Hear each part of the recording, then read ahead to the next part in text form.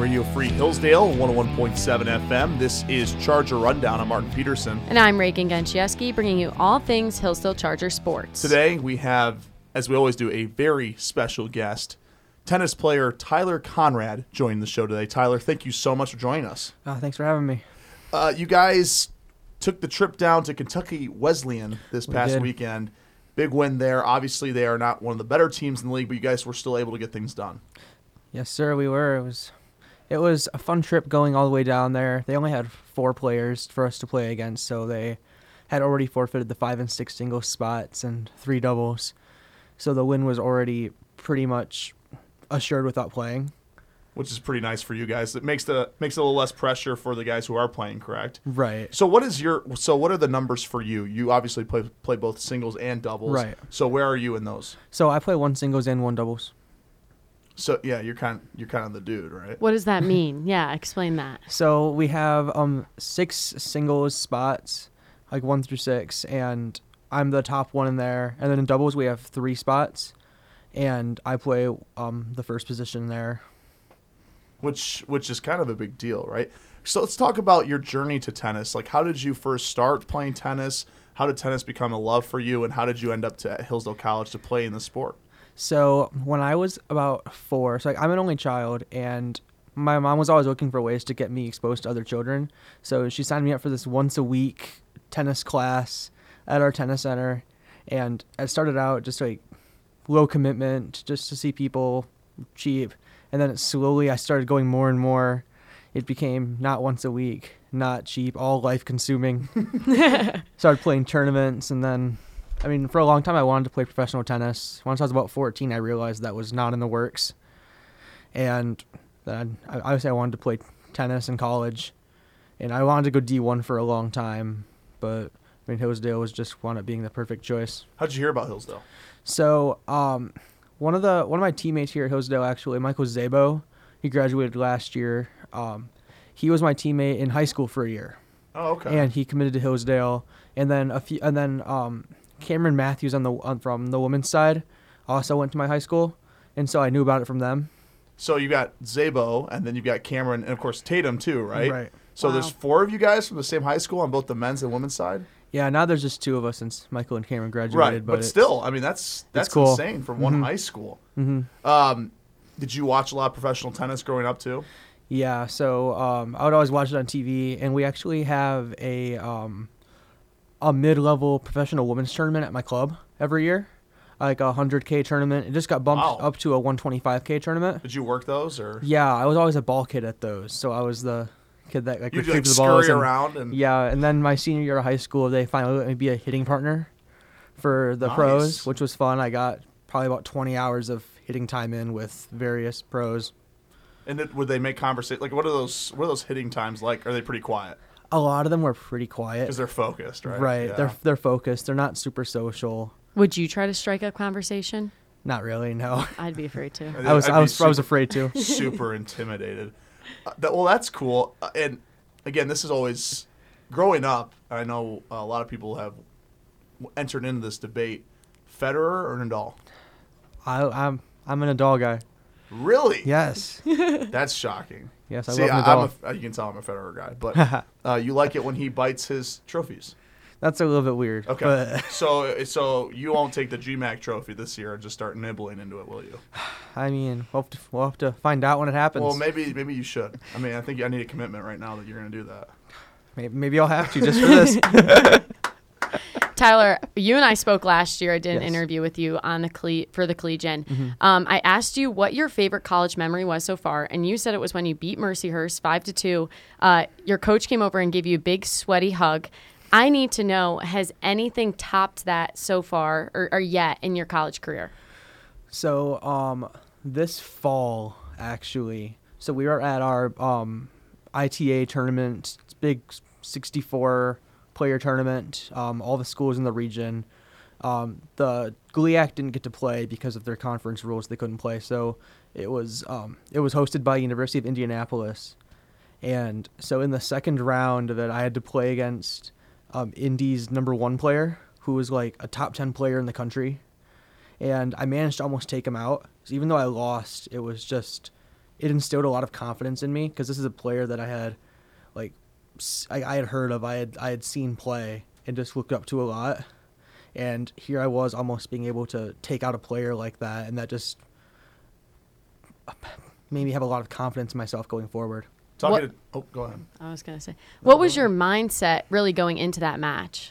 I was definitely really nervous because, I mean, obviously this guy was one of the top seeds in the tournament, really good player I knew going in, and I had just lost to him in doubles about an hour before really easily. Oh, wow.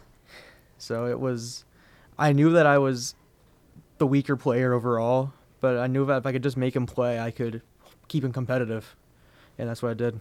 Talking to Tyler Conrad here on Charger Rundown, Radio Free Hillsdale 101.7 FM. The legend of Tyler Conrad continued into this semester, and the word on the street was the big-time match you had against Grand Valley. Set up that situation and tell us exactly what happened at GVSU. Okay, so we're playing over at Grand Rapids Racket and Fitness, and I know the one singles there from back in juniors. I had played against him once when I was 15, and he had actually become a USTA referee, and I didn't like him as a ref. We had a little bit of beef back and forth, and so I was apprehensive going into the match. I was a little bit nervous. I knew he was a good player. I knew that the win would be vital to us beating Grand Valley because they're a really solid program, and I was just going out there going, like, he was holding his serve, I was holding my serve. I was just focused on making him win every single point that like, if he would win a point, I had to make him earn it. I wasn't going to give him anything free. And he managed to make a lot of mistakes, and I kept my head together, played calm. I remember we were in a really close tiebreaker, and I was just like in a mode of zen. Like, I was just hitting like some of my best tennis. And I would look over to my team and just smile, because they were like stressed. Because they knew it. And what was it? So it was tied, right? Like, you guys were tied with sets, or how does that work again with games? Like, through all the numbers you guys were even up until that point, correct? Right. So we had both won a set, and in the first set actually. Well, not just for you guys, for like the team. The team, right? overall. Yeah. So at this point, we were on two separate banks of courts. There was 3 courts, and then like 2 curtains separating in a walkway, and then 3 more courts. So I had no idea what was happening on the other side. All I knew is that there was just me. That your match was going to matter. That it was going to matter. There was just me and Daniel Gilbert left over at 5 singles, and I had no idea if he was still playing or not, because I hadn't heard anything from that side in a while, and I was figuring that my match was going to be to clinch the win, and I think my team had figured that too.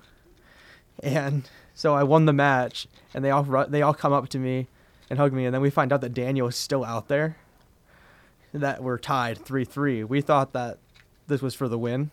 Oh, wow. The guys that were on my side.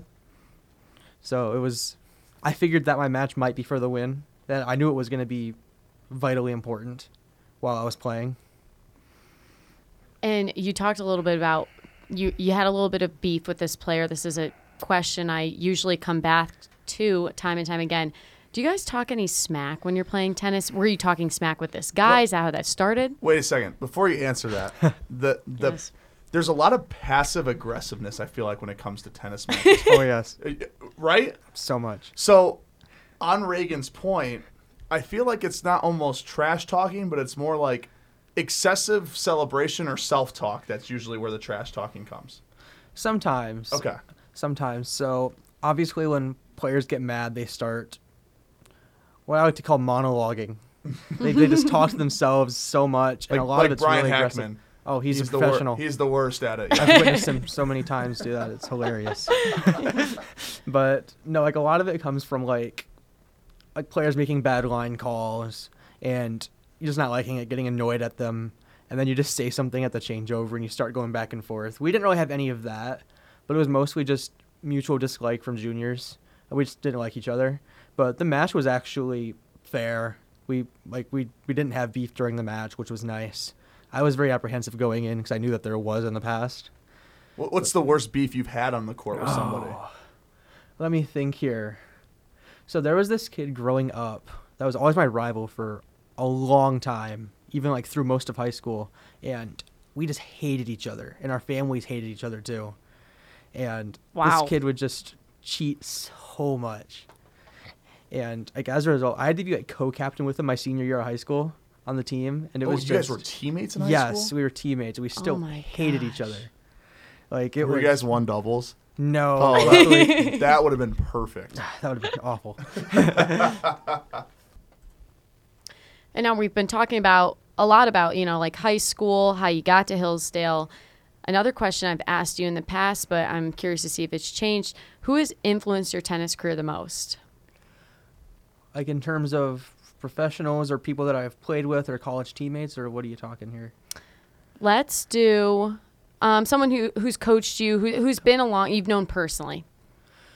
I would have to say one of my old coaches, Michael Thompson. He was my coach when I was 13, 14, 15 years old, and he was from South Africa. He had played some really high-level tennis, played juniors all over the world, played at Alabama, All-American there.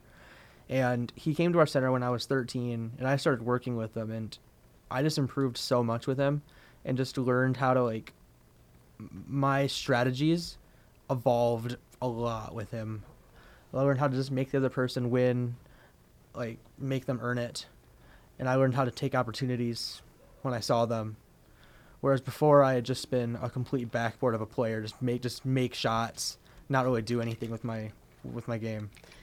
I don't know much about tennis, but how much of it is mental? Yeah, I would say it's 80% mental. And how is that, growing as a mental player, what has that journey been like? It's been interesting. So a long time ago, through when I was probably 15, I wouldn't say that I had anger issues, but I was definitely a player that got really angry on court.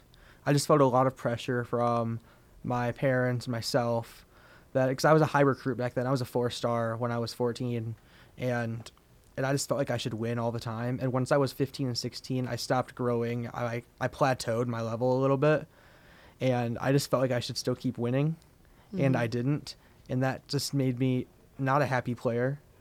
But then over time, I actually worked with a sports psychologist for a little bit. He wanted to do some experimenting with some of his theories, and that helped me a lot, like with calming myself down, visualizing what I need to do. And over the course of the past few years, I've become a lot more positive, and that's definitely helped my game a lot, being more confident in myself. So like I said, it's 80% mental, probably 20% physical. Talking to Tyler Conrad here on Charger Rundown Radio Free Hillsdale 101.7 FM. So let's keep talking about that a little bit. That's obviously something that's very interesting. The positivity. What were some of the key points that you did to keep yourself positive in matches? Because just like tennis, just like golf, like you said, a lot of these sports that are really mentally challenging for people, like how do you stay positive? Well, I would have to say one of the key things is between every point, especially like major points that you lose, you just go back and touch the curtain. Just try and release that negative energy into the curtain and just forget about it. Play in the next point. You have to have a really, really short-term memory to be a good tennis player. Because if you keep thinking about lost opportunities, you're just going to mess up and get nervous the next time. And it's all about planning for the next point, or taking it one point at a time. You can't think long-term either. You just have to think really in the moment and try to go on autopilot. And you feel like that training there, like next play, like forget about the past, don't worry about what's leaving you. You felt like that has contributed to you becoming a better tennis player? Oh, for sure. It's definitely helped me a lot. What's it like? This is a question really for you, Marty. Do you think it's different in football? Are you thinking every player? Well, how's the mindset different in football? No, I think it's exactly what Tyler was just saying. I think it's the same way. You play one play, good or bad, you go back to the huddle, you reflect on it for a second, then you forget about it. Because you're right. I mean, in a football game, that 1st and 10 can easily become 2nd and 18, 3rd and 18 because you're thinking about the play before. You could be down 40 love real quick in a tennis match if you're thinking when it's 15 love, you start to worry about it. I think that is really interesting. Do you feel like for yourself, even when you're down, you feel like you still feel confidence now compared to what you felt at 14? Sometimes it's really difficult to, but more often I felt like if I can just execute my plans and just keep at my game plan, it's going to work out in the end. As long as I don't get upset. The momentum can shift so quickly in tennis, especially in doubles with it being such a short format, that winning 3 or 4 points in a row can just entirely shift the momentum back to the other player that's losing. Right. I want to ask you this. How would you describe your tennis game? Like if there was a particular set of skills, a particular play style that you play, what is that and how would you describe it to listeners? So I'm a very non-typical player. There's a lot of people that are they have like really big serves and big forehands or like to serve and volley. I'm more of an all-court game style, but I'm not like super offensive. I love being at the net, but I'm really bad at getting there, and I tend to like throw in a lot of junk balls. Like my slices are my best shots, which is really non-typical. So you're Tyler the Slicer. Yeah. Okay, that's a good nickname. And if you had to player comp yourself to somebody at the professional level, who would that be? Like who plays like the slice ball like you do? That's really difficult one. Because they all do. None a lot of them them do. Because they're all power one. serves. Yes, that's becoming more and more the norm in the professional game. Right. The advertise getting a lot taller. The game is just becoming so much more based around those really big first couple shots. Now I have a question for you because this is a question commonly asked. I feel like with a lot of people when they watch tennis. Could you return a Serena Williams serve consistently? I think that the first couple games would be very, very difficult just because I have to adjust to the serve. But I think that after that, probably. Probably. Mm-hmm. And when I go to your guys' matches, obviously the speed of the ball is ridiculous. But I just know every time I watch Serena hit the tennis ball, I'm like, oh my goodness. It's so fast. Do you grunt? I do. I just think that's interesting. Do you think does it help with your breathing, or is it like a power thing, a mental thing? I think it's more of a mental thing. I remember hearing about this study a long time ago, actually, because like there's some players that grunt really loud, like a couple that come to mind, like Maria Sharapova, for example. Just screams. And this study showed that I don't understand why, but when you grunt, your shots are on average 2% higher quality. I don't know why, but I guess it's an interesting way to back up grunting. It's like if you talk to the ball in softball, your batting average goes up. It's Really? proven, statistically proven. So you're supposed to like talk to it like, get out, ball. Go foul. Don't roll your eyes at me. He rolls his eyes at me a lot. Well, that's interesting. Have you ever gotten mad at somebody for grunting excessively? Is that a penalty? I have gotten annoyed at people for grunting excessively. There have been some very interesting grunts. There was this one guy that I played a long time ago. He would like growl when he hit the ball. It was like a tiger growl? Yes. It was weird. And I got so annoyed by the end of that match. It was a long match too. I was just at my wit's end. Did you say anything? You couldn't really. I mean, and I tried to like tell the ref because after the kid would win a point, then he would like growl really loud, and I was like, this shouldn't be allowed. Boy, if he had an ace, it'd be like there'd be screaming for like 3 straight minutes, right? Yeah. Yeah. Oh my gosh, that's ridiculous. It was something. Talking to Tyler Conrad here on Charger Rundown. Tyler, who is your doubles partner? My doubles partner here is Sean Barstow. He's a freshman. Okay, so describe your guys' relationship. So we have pretty good chemistry overall. Our games complement each other. He has a bigger serve than me. He's got all the shots in doubles. It's crazy. He's got really nice volleys, really good returns. Our serves definitely complement each other when we're at the net because he has a very hard first serve, which I can move around a lot on, whereas my first serve is is a little bit softer but more consistent, which allows him to move wherever he wants. Because on the first serve in doubles, it's the most important. Even if you tap your first serve in, the odds of it getting attacked by a returner are so low, even compared to if you hit a hard second serve. Mm-hmm. It's just the mentality of returning a first serve versus a second serve. Now, do you guys do anything like special off the court? Like, will you take him out to dinner or something? No. No. You didn't do anything, like he's coming in, he's a freshman, kind of show him the ropes a little bit. I mean, there's 3 freshmen. They kind of show each other the ropes for the most part. Fair. But you guys, like, as far as like your guys' partnership goes, you feel like you guys communicate well on the court? I think we do. Yeah, he's definitely not someone I feel afraid to like give my opinion to. Like, there have been players in the past where I feel afraid to like say something for fear of them thinking like looking down on me for it. Yeah, we definitely have a good back and forth relationship on strategies and what each other needs to do better, Yep. which I think is very healthy. Which is great. And you guys don't get down on each other if something goes wrong. Right. Yeah, Yeah, that's it's all very important. positive. Tyler, we want to thank you so much for joining us. Before we let you go, there's one thing. I do want to beat you one time in pickleball this semester. We are in the same class, and it is a goal of mine to at least get a few more points on you than what has consistently been happening.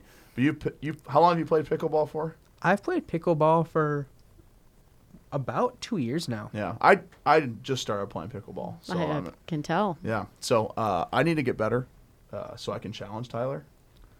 But I'm hoping one day we can have a match in where you can stand there and you say, "Wow, I'm really proud of Marty." What give Marty one tip in his pickleball game so he can improve and at least try to stay with you.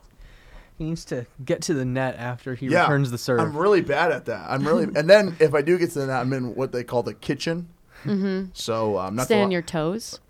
Well, I just can't cross a line. Oh, So I I keep see. crossing this out of bounds line. And it's not good. It's not good. Tyler, we want to thank you so much for joining us. And again, best of luck the rest of the season. And we'll be looking forward to talking to you again. Thank you so much. And thank you for listening to Charger Rundown on Radio Free Hillsdale, 101.7 FM.